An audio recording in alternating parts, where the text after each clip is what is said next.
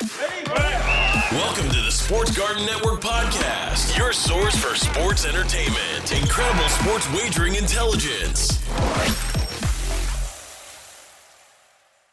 Welcome, sports fans. This is Wagering Week. I'm Tom Barton. That's right. We are Wagering Week. We want to hear from you guys. Facebook and Twitter. It is Sports Garden, GARTEN, hashtag SGN, 855, the number 4, GARTEN, iTunes, iHeartRadio, any of our fine syndicated affiliates. That is where you can hear us. Make sure you subscribe and like if you're listening to us. All right, guys, we have a lot to go over. Of course, we have the big weekend games, and that's what we're going to concentrate on. I'll give you a couple minutes just to real quick to reset here with the news that's come out. The news about James Harden going to the Brooklyn Nets. Overall, this has moved the odds in a ridiculous fashion. The Nets are right now 3-1 to win the championship, plus 125 to win the East. For comparison's sake, you're looking at plus 350 for the Milwaukee Bucks, who I think are still a very far superior team. I believe that James Harden makes the team better, but better is a marginal thing, isn't it? You're taking a circus and adding another clown. It doesn't mean it's not going to be an entertaining circus, but let's be real. They should not be the betting favorite to be the odds-on, and I mean really odds-on, plus 125 as opposed to plus 325 or 350, depending on where you're shopping, against Milwaukee, the number 2 team, is a pretty substantial favorite. They don't deserve that. They don't deserve that at all. And I'm a guy that, look, I'm holding tickets to win the MVP for Kevin Durant. But this Brooklyn Nets team, no, not buying into that. Don't buy into the trade. I get why they did it. They did it to appease Durant. Kyrie's not working. I understand it. I just don't think it makes them championship material. And from a betting aspect, we should stay very far away. Very, very, very far away from this. Deshaun Watson very possibly might be moving. The odds are minus 160 that he stays with the Houston Texans. Plus 250 that he goes to the Miami Dolphins. You have some intriguing 20-1 on Washington, 12-1 on the Bears and the Colts, plus 950 on the Niners, plus 950 on the New England Patriots. Guys, there's only 2 bets to make here. It's either Miami, who could give up Tua, number 3, and number 50, and really just give the Texans a deal that they have to take, or it's the Houston Texans. Plus 250 is not enough to make me think that a kid in his prime like this is going to jump ship. I just don't see that happening here. To me, this is very simply, it's Houston. They're going to smooth things over. And you don't have to go very far back in history to find a coach at odds with his star player that gets smoothed over. Aaron Rodgers had a problem with management when they drafted Love. He had a problem with management. He didn't like LaFleur. They had a problem with the coach. They had all kinds of problems. The question was, would Aaron Rodgers finish his year and his career in Green Bay? Well, he might win the MVP this year, right? He might win the MVP. So I think it smooths over. The minus 160 makes a little sense. Robert Saleh gets hired by the New York Jets. This tells me right away, Sam Darnold is a New York Jet. Sam Darnold is the quarterback moving forward. You're not going to take a defensive coach and then go get an offensive number 1 brand new quarterback. You're not going to do it. Because even if you get a good offensive coordinator in there, and by the way, LaFleur's brother's going to be it, but even if you get a new offensive coordinator in there, if he has massive success, another team's going to poach him in a year or two. Now you're taking your developmental quarterback after a year or two and giving him a new ear. You don't have a consistency. Robert Saleh just showed every Jet fan that the New York Jets are riding with Sam Darnold, which means number 2 is for sale. I mean, that's just what it's telling. And then the other side is Urban Meyer goes to Jacksonville. What does that tell us? Offense, and more offense. Lots of overs in Jacksonville. Urban Meyer picks his spot. He picked Utah very, very carefully. He picked Florida very, very carefully. He picked Ohio State in a good spot very carefully. And now he waited and waited and waited for that perfect spot. He waited for that perfect spot to get Trevor Lawrence hooked up with not just Trevor Lawrence, James Robinson, Laviska Shenault, and you know I'm going to do it, DJ Chuck. He's got 2 dynamic receivers, a starting running back, and he's going to have a generational quarterback coming in here. Urban Meyer's going to play offense. The defense will come around eventually, but he's going to play offense, and some overs in Jacksonville is something to look at. So that's the news kind of outside of everything that we're talking about here.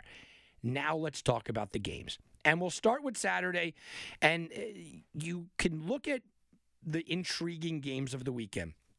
Everyone wants to see Brady against Breeze. Mahomes against Mayfield in a game where they're laying 10. Can Kansas City get up? The Rams against Green Bay. Well, what's the health status going to be there? Well, I don't know. What's that going to look like? I think that the Lamar Jackson against Josh Allen angle may be the best game of the weekend. And I'm going to start with that. This is Lamar against Josh Allen. This is last year's MVP against a guy that is the most physically gifted quarterback in the NFL, in Josh Allen, who should finish in the top 3 in the MVP this year. And yeah, I said it. Look, he's not the best. Patrick Mahomes is the best quarterback in the NFL right now. Deshaun Watson very well might be the second best. Josh Allen is the most physically gifted. Josh Allen runs better than the other two that I just previously mentioned. He's bigger. He's got the arm. No one's got an arm like him in the NFL. So Allen against Lamar Jackson, who's changing the game. He's running. He's doing all kinds of different things out there that we're just not used to. So how does this match up? Well, this is really an interesting case because the Bills are not going to run. I mean, what else do you want me to say? The Bills are not running the ball. They're not going to run the ball here. Zach Moss getting injured. They don't run the ball anyway. Now Zach Moss hampered. They're not running. So this is going to be Josh Allen against that Ravens secondary. And Josh Allen against that Ravens secondary could have quite a day. Lamar going up against the Bills. The Bills' defense has had problems this year, and they have problems with running quarterbacks. Now, I believe that Lamar Jackson is limited because you have got to throw the ball in this league, but this is another game where he could do a lot of running and kind of get it done. Let's have a little comparison, though. Allen, by a lot of measures, actually had a better year this year than Lamar did last year. Allen, 4,544 yards passing, 37 touchdown passes, which was more than Allen. 31, 27, and 36 touchdown passes, right, in his MVP season. Now, Jackson's a big threat to run. He had over 1,000 yards, over 1,200 yards, and 7 touchdowns. But this Allen, right, 421 yards, but he had more touchdowns than Lamar. This is quarterback against quarterback. It really is. There are other games that you'll hear me talk about, and you'll hear me talk about the outside issues and don't get into quarterback against quarterback. This is quarterback against quarterback and nothing else. And nothing else. Josh Allen has to win the game for Buffalo, and Lamar Jackson has to win the game for Baltimore. This is not a case where either one of those guys could go out there and lose the game. Now, Josh Allen is going to make some mistakes in this game. I absolutely think that Josh Allen, he's got a little bit of a fumbleitis problem here and there. Maybe he loses one on the ground. Maybe he throws an ill-timed interception. But that's okay. He's got a lot of Brett Favre in him where you're asking the guy to take a shot. We're asking him to go deep, take a shot, make something happen, get something done with your legs. And that's perfectly fine for Josh Allen. Lamar Jackson, though, I think Lamar Jackson has to be almost pinpoint perfect because he's not going to throw it a lot on this defense. This is going to be a running game. J.K. Dobbins has scored a touchdown in 7 straight games. J.K. Dobbins is the new lead back. They are going to run it left, run it right, run it with Lamar. We saw that coming out right away last week. Here's the scary part to me about taking Baltimore. And everyone loves Baltimore, by the way. This line opened up. Buffalo is a 3-point favorite. It's all the way down to 2 in some spots. People are loving Buffalo. And Baltimore. And they are in Buffalo, cold weather. Well, that kind of favors Baltimore. Here's what worries me about you Ravens backers. What worries me about you Ravens backers out there, Tennessee's defense is terrible. Tennessee's defense is legit terrible. I mean, I'm not overstating it. This isn't me bashing on Tennessee. You guys suck, man. No. They were ranked 31st in a lot of defensive categories. And I saw the Ravens struggle. Not only did I see the Ravens struggle, the Tennessee Titans had 14 sacks on the season and 4 sacks in the first half against that Baltimore offensive line. Now, Buffalo has some problems. Buffalo's defense, you could beat them in certain areas. but they can get after you. They do get pressure on the quarterback.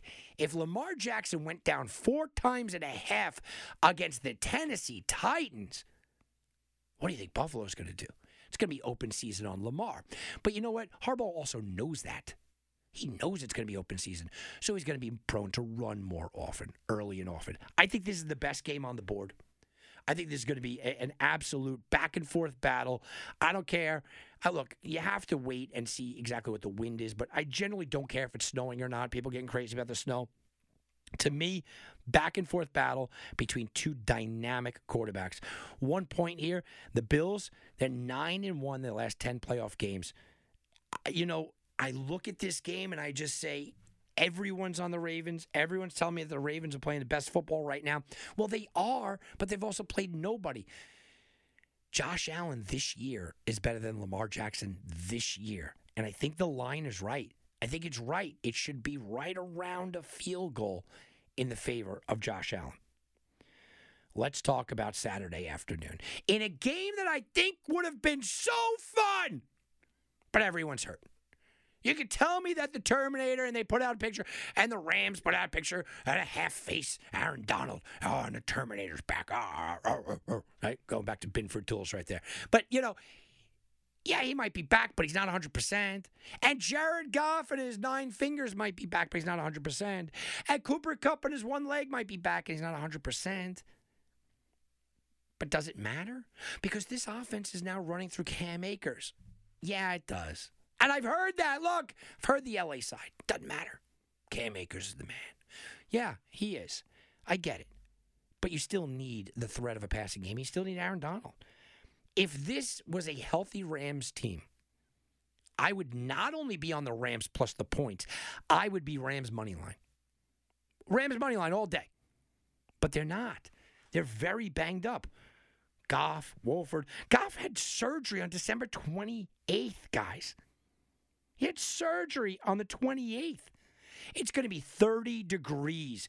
Normally a Cam Akers game, 30 degrees. Oh, you're loving it, right? Running up the middle. But again, this is an LA team going to 30-degree weather with guys banged up. Yeah, you ever hurt your back? You ever hurt your knee? You go out into the cold weather, you go, oh, man, it hurts a little bit more today, right? How about those ribs by Aaron Donald? Breathing in that cold air. That might hurt just a little bit more for Aaron Donald, right? Things hurting a little bit more. Cooper Kupp's knee just a little bit more. And then we go to some matchups. Jalen Ramsey on Davante Adams is going to be what everyone's hyping up.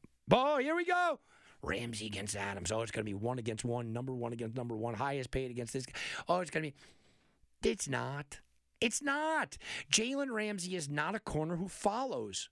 They play side of the fields. That's what they do. So he's not going to follow Davante Adams. What Green Bay's going to do in this game is they're going to get Davante Adams out in space. They're going to move him around the field. They're going to move him pre-snap. Where should he be? On the left, on the right? Get him away from Ramsey. You're going to watch Davante Adams still do his thing, and he's going to be doing it against his second and third best cornerbacks. Now, I know that the Rams' second and third best corners are actually pretty good, but it's Davante Adams. If this was Ramsey Adams all day and he was a lockdown corner, which you don't see anymore, and he was that lockdown corner that's going to take him one-on-one, I'd be a lot more excited. But that's not the case. The media could play that up, but that's just not the case. The one advantage that the Rams potentially could have here, Sean McVay absolutely created this offense in a lot of ways, right?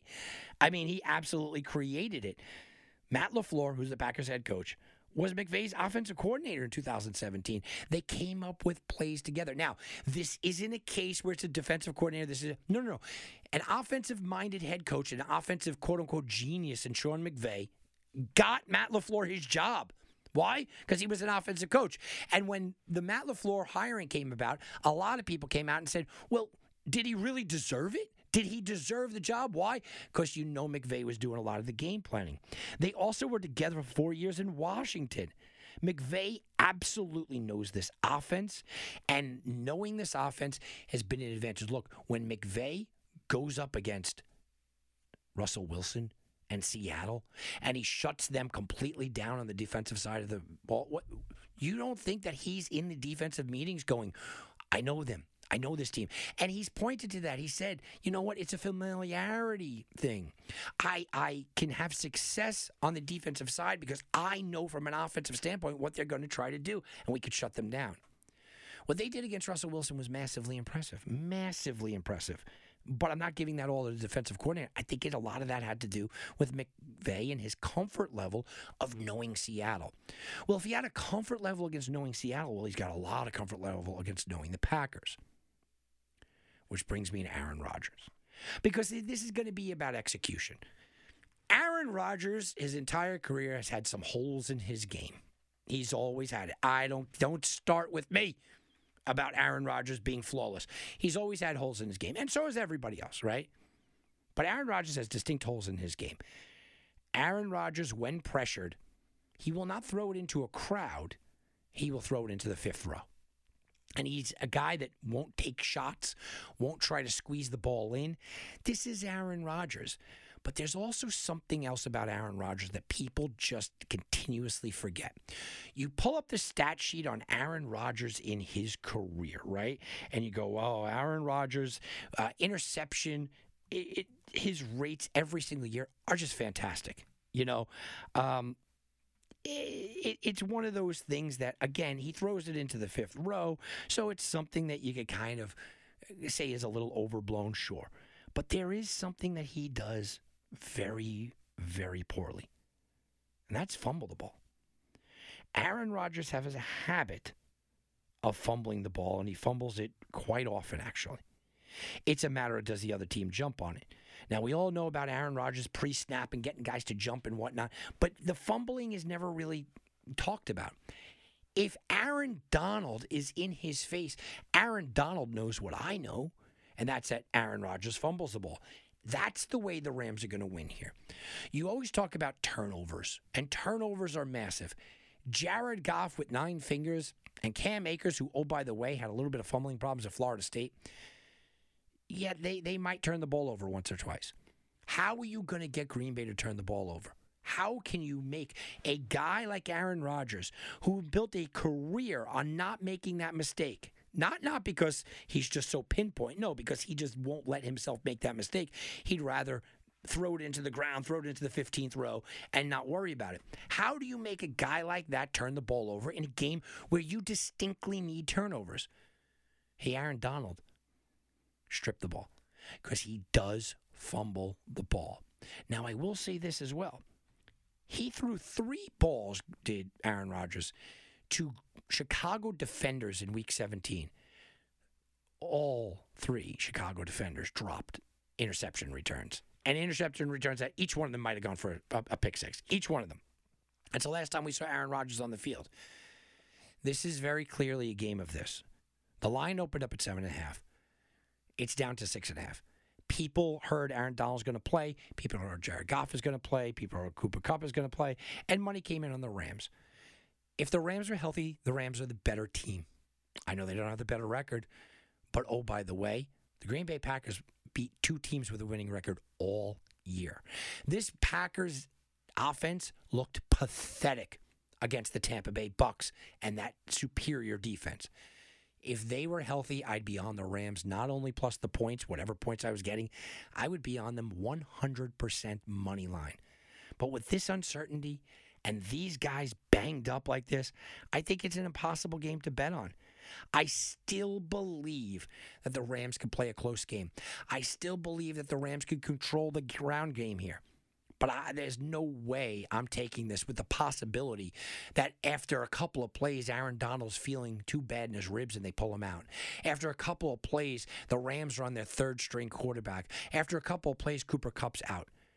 Too many injuries to go anywhere near this game. And sometimes it's bet to just sit back, relax, don't bet on a game, and just kind of let this one play out. All right, we're going to take a quick timeout. Come on back. Lots more right after this on Wagering Week. I'm Gary Myers, the host of the podcast, The GOAT, Tom Brady, and you're listening to Tom Barton on the Sports Garden Network. And now back to Wagering Week with Tom Barton. I'll bet you $20 I can get you gambling before the end of the day. No way. I'll give you 3-to-1 odds. You're on. What are the odds? What are the odds? Oh, well, what are the odds? You can still bet AFC against the NFC for the Super Bowl. This is an odds they put out there. They put out there earlier in the season, and you just go, hey, I got the whole field of the AFC against the whole field of the NFC. And it's always been leaning the AFC recently in the last couple of years. No exception this year. Right now, the number is still sitting at -3.5 to the AFC. Well, that makes a lot of sense. You got the Chiefs, who are generally the best team in the NFL. People are afraid of Baltimore. You got the Bills. They're up there. They might be the second best team in the NFL. So you would have to lay -3.5 right now if you want to take the AFC against the NFC. And you look at those odds and you go, I wonder how close to a value you can get. That is what are the odds. All right, guys, look. Hey, I mentioned the Chiefs, right? And they are the best team in football. But they haven't looked like that dominant team, and they are laying 10 points against the Cleveland Browns. Now, if the Kansas City Chiefs win this game, they'll be the first team in history to host 3 straight AFC Championship games. The last team that did it, and the only other team that ever did it, came from the NFC. 2002, Philadelphia Eagles, both teams coached by Andy Reid. Andy Reid is everything for this game. You look at Andy Reid and you go, off of a bye week in the man's 22-year career, Andy Reid is 23-3 coming off of a bye. That's including the playoffs. That is not a trend. That is for trend's sake. I need to emphasize this massively here. There are often times where sports betting, I do it myself. I'll look at trends and data, and I'll go, especially trend. Well, yeah, that doesn't really apply. It's new players. It's new this, it's new that. No. This is a trend that speaks to Andy Reid and his involvement and the work that he puts in during a bye week. When Andy Reid has extra time to prepare for an opponent, the opponent loses 23-3. 23 out of 26 times. That's amazing. That means Andy Reid's preparation during the extra time is just more valuable. We've talked about this with Bill Belichick very often, and in the college ranks, Nick Saban is the best I've ever seen at just give him more time, he's going to crush you. Well, Andy Reid has done it. He is the best I've ever seen coming off of a bye. And this is off of a bye week. This fits that narrative. Now, the Kansas City Chiefs, they weren't playing fantastically coming in, but they still are the best team in the NFL. Why? A lot of it has to do with Patrick Mahomes. So how is Andy Reid, this man that is just phenomenal off of a bye week, how does he do with Patrick Mahomes in extra time? So it's one thing to have extra time. Now he's got Patrick Mahomes and extra time. With Patrick Mahomes, Andy Reid and Patrick Mahomes, the combo off of a bye week, they are 6-0 all time. They score an average of 38 points in those 6 wins. That's phenomenal. That shows me that as the course of the season goes on, you have good seasons, you have good games, you have good spurts in a year. But off of a bye week, we have time to prepare. Me and Patrick Mahomes are going to sit down and put together this dynamic game plan that no one can stop. With this long of just a track record, it's not just 6 games. 23-3, 26 games, a 22-year track record. This is no longer, well, they get good opponents or they got a weak guy here. No. This is purely fact. And that's something dangerous for this Browns team. What else is dangerous about this Browns team? Let's take a look at the chalkboard and the X's and O's. And when you look at the X's and O's, the biggest hole of the Cleveland Browns defense is their secondary. The Cleveland Browns gave up more regular season passing yards than any team left in the playoffs. And they are facing Patrick Mahomes. Myles Garrett is going to put some pressure on, and that front line from Cleveland will put some pressure on, which is exactly what Cleveland needs to do anything in this game. Cleveland's got to get into Mahomes' face. But even if they do, this is a passing team that is going up against the worst defensive backfield, the worst secondary of any playoff teams left. They get torched. And they got torched this year, the Browns, not really by huge quarterbacks. Look at the Browns' schedule, right? The Browns' schedule isn't filled with just a dynamic quarterback after dynamic quarterback. The Browns' schedule isn't just, oh my goodness, wait a minute, these are all Hall of Famers. The Browns' schedule, let's go through it here, okay? And see these quarterbacks against the Browns' schedule. Lamar Jackson, he's a really good running back. I've said it before. He's not a big dynamic throwing threat. Joe Burrow in his second game ever. I like Burrow, but let's calm down. Washington in the three-headed attack. Cowboys, well, Dak was there. We'll give it to Dak. So they face one tough throwing quarterback. Phillip Rivers? Big Ben? I mean, is Big Ben not, I don't even know if we're putting him there anymore. I'm not putting Burrow there. Derek Carr? Deshaun Watson, sure. Deshaun Watson, though, let me tell you about that game. That was like a monsoon. It was one of the worst. This year has had pretty good weather games. That was the worst weather game of the year. So I'm still saying they played one passing quarterback. Carson Wentz? Really? What are we looking at with Jacksonville? Whoever's in Jacksonville, right? Ryan Tannehill? Lamar Jackson again? Daniel Jones? Sam Darnold? And then Big Ben. I can make an argument here, and I am making the argument, that the Cleveland Browns played one good passing quarterback all year. Now, Ben was solid. He's all right, okay? Ben was all right. And you could look and you could say, Derek Carr's all right, and Joe Burrow's all right.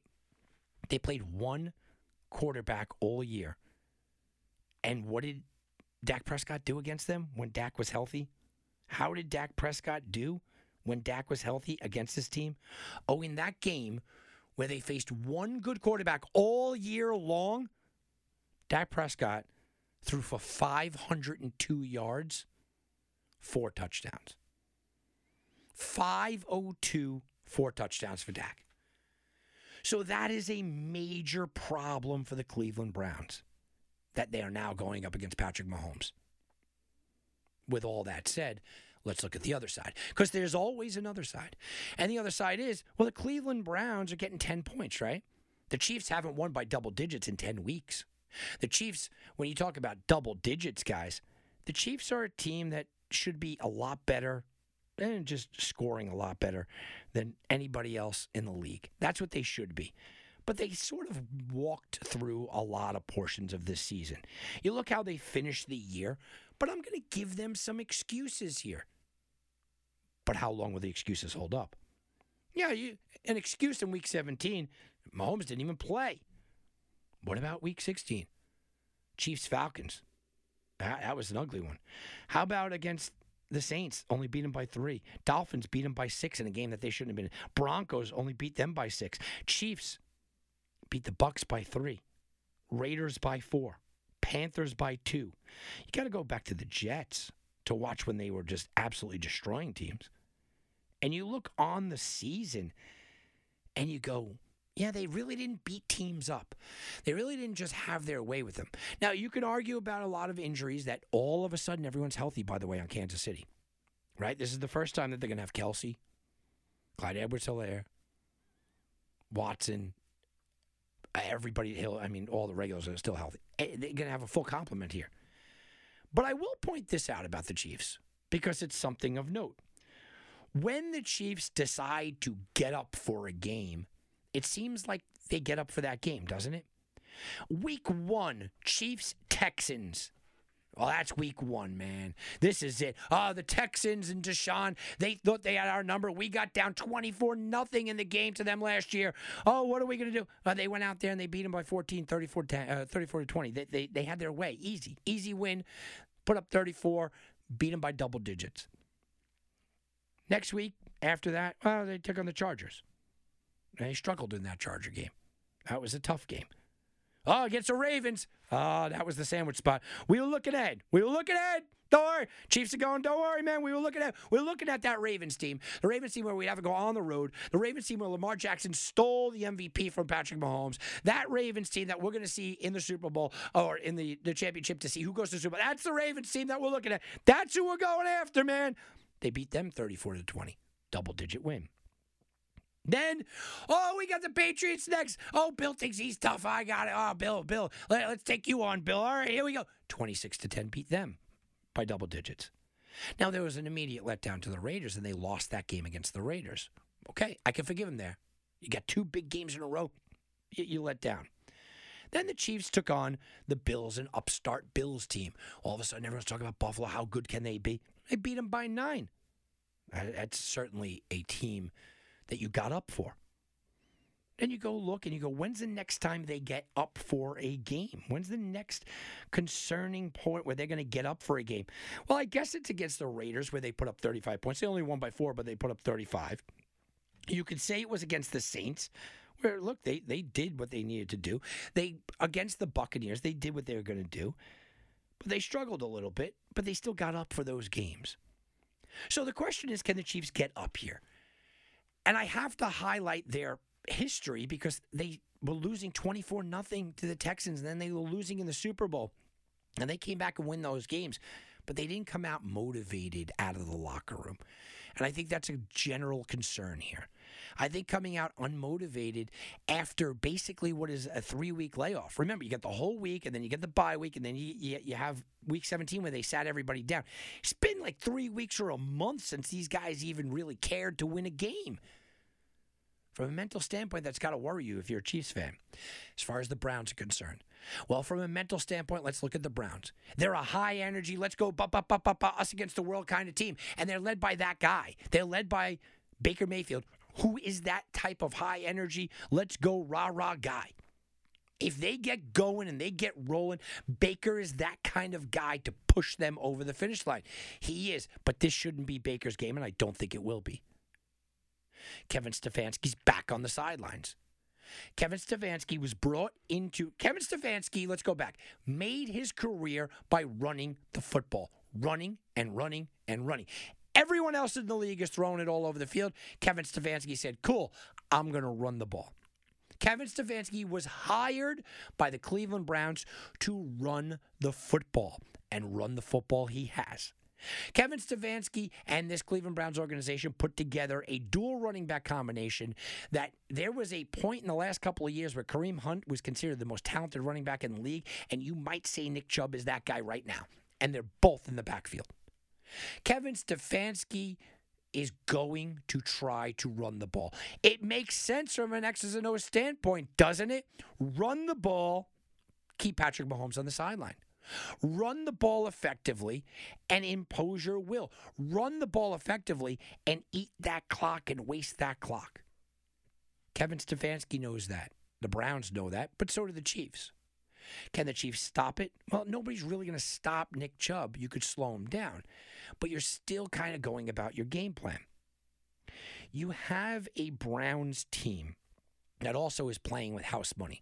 For the most adamant Cleveland fan out there, guys, if your season ends this weekend, it's a great season. Not a good, it's a great season.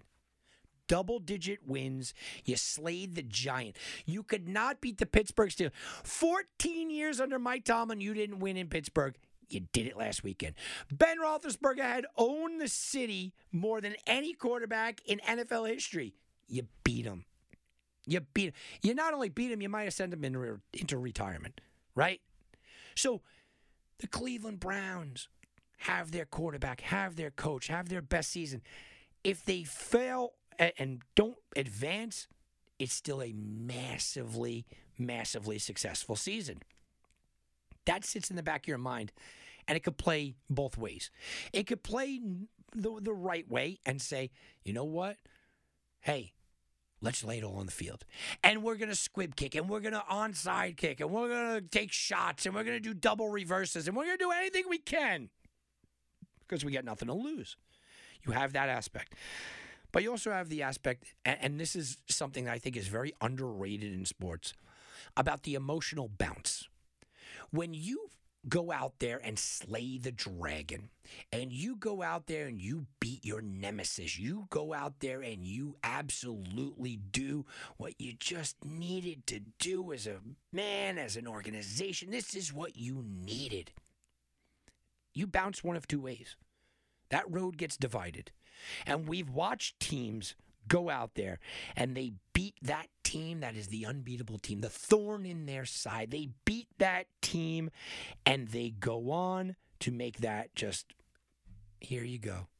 We beat that team. That was basically our World Series, our Super Bowl, whatever. Now whoever's in our pass is just going to get run over.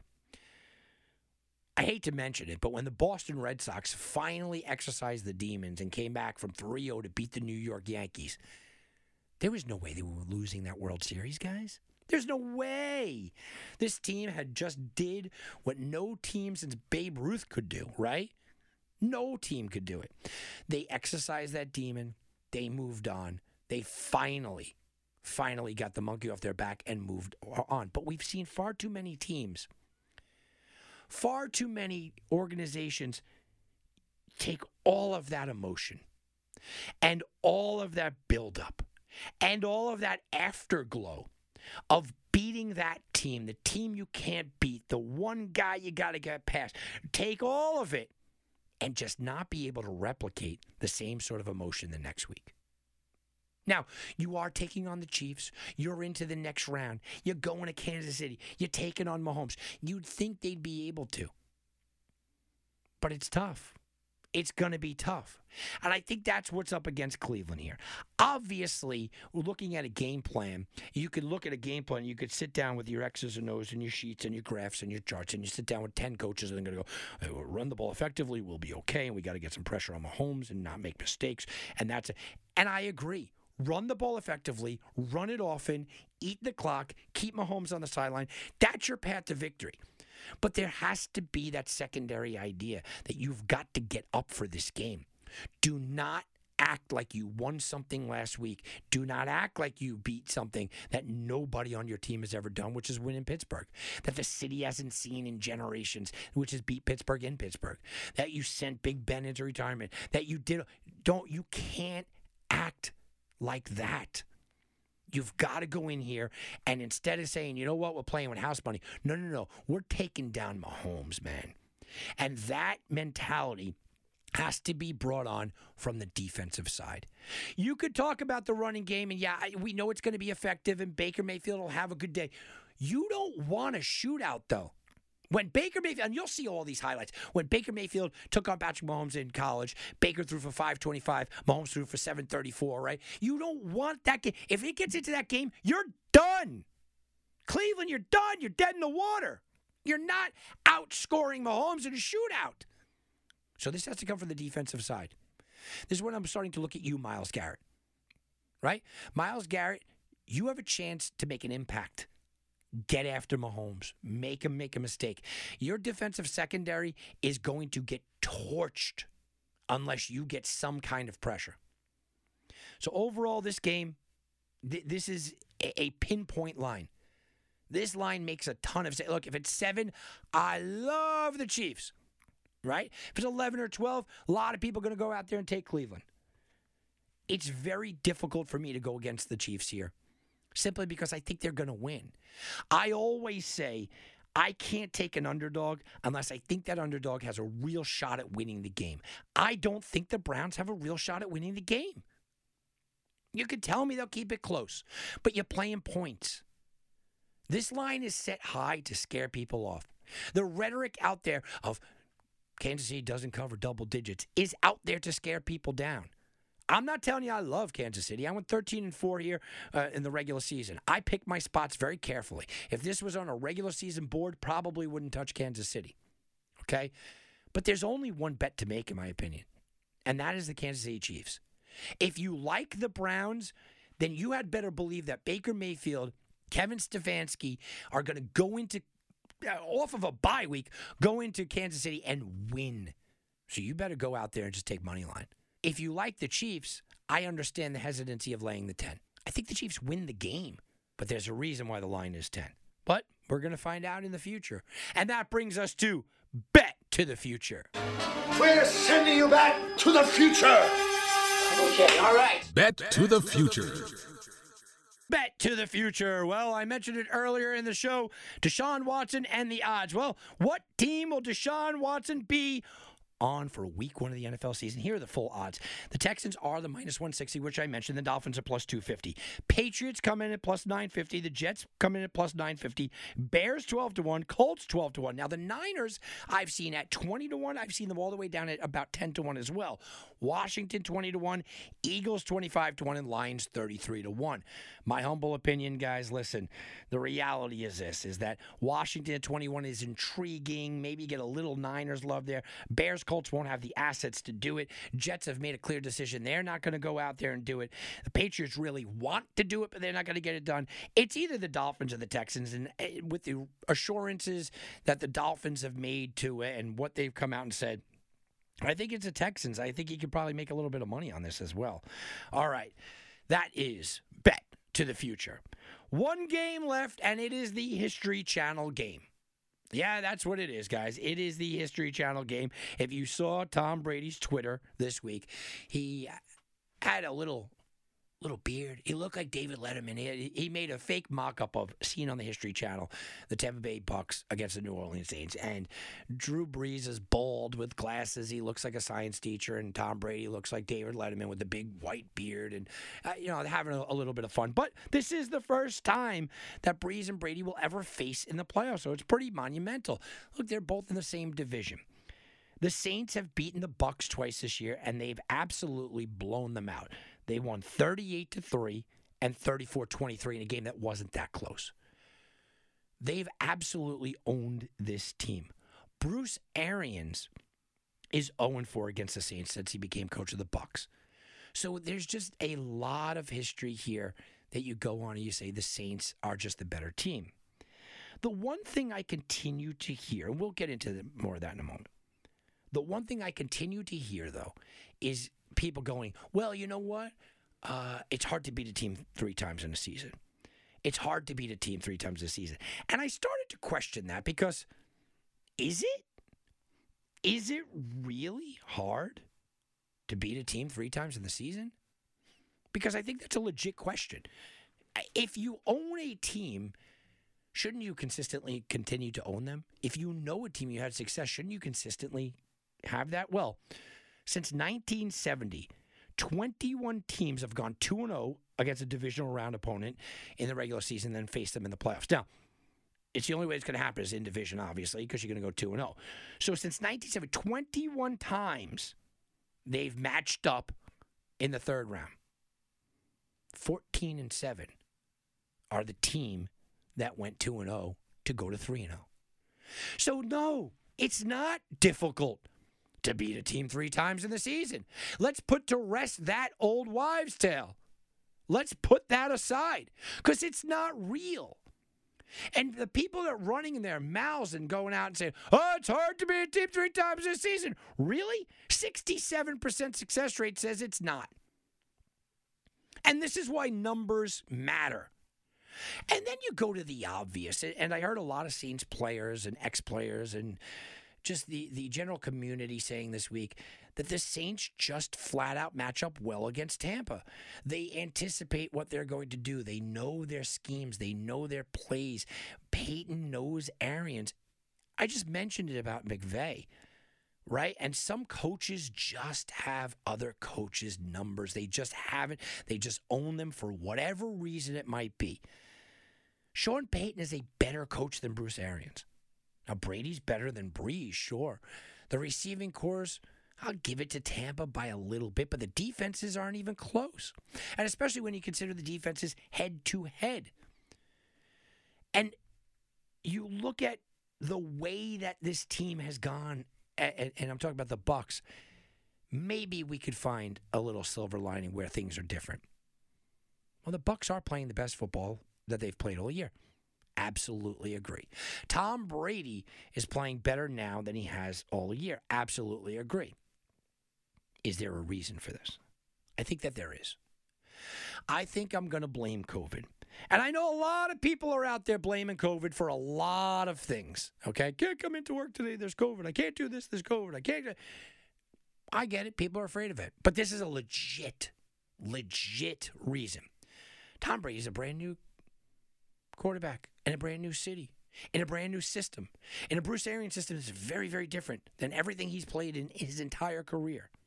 Comes over with brand new wide receivers in Antonio Brown, brand new tight end in Gronk, brand new running back in Leonard Fournette, brand new offensive pieces are moving all the time, let alone Godwin missed time. Well, so he didn't really get a compliment of a season with him. Evans missed time. I didn't really get a compliment of a season with him.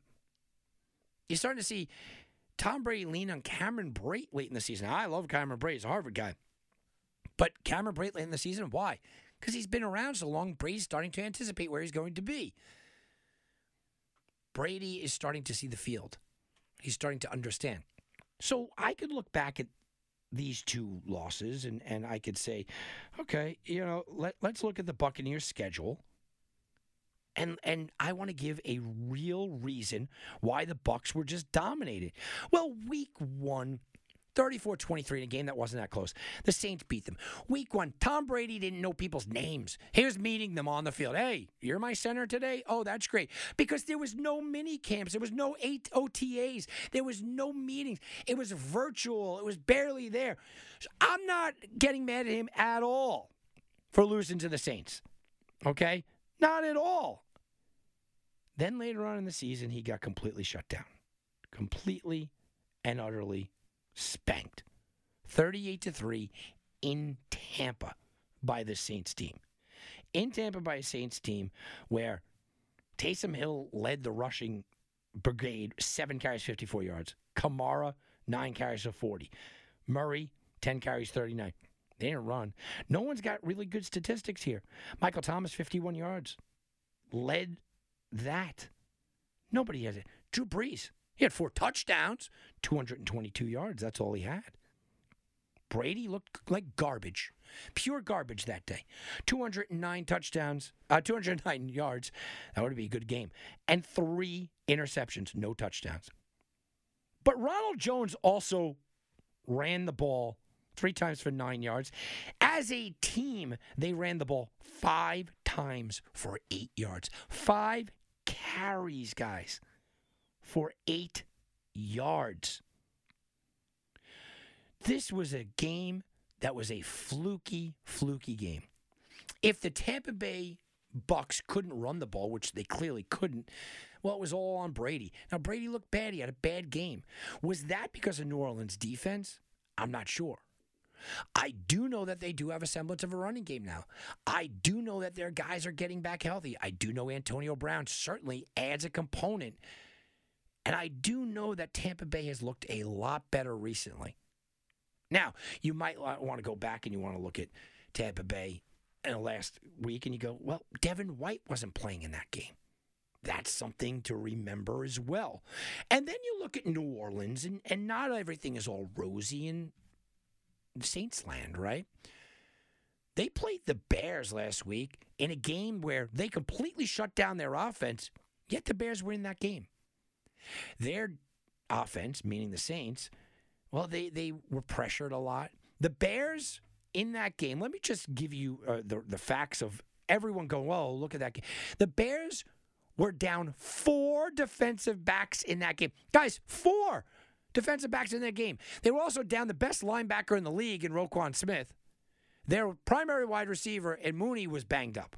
This is not an excuse to a Bears fan. I'm trying to show you here that the success of the New Orleans Saints shouldn't be overblown. We shouldn't get crazy because they almost lost to the Bears. The game was close. And that's what they did. Now, a lot of this is about matchups. Do you believe that Tom Brady can just exercise these demons? This is kind of the caveat. So I started to think from a sports betting perspective.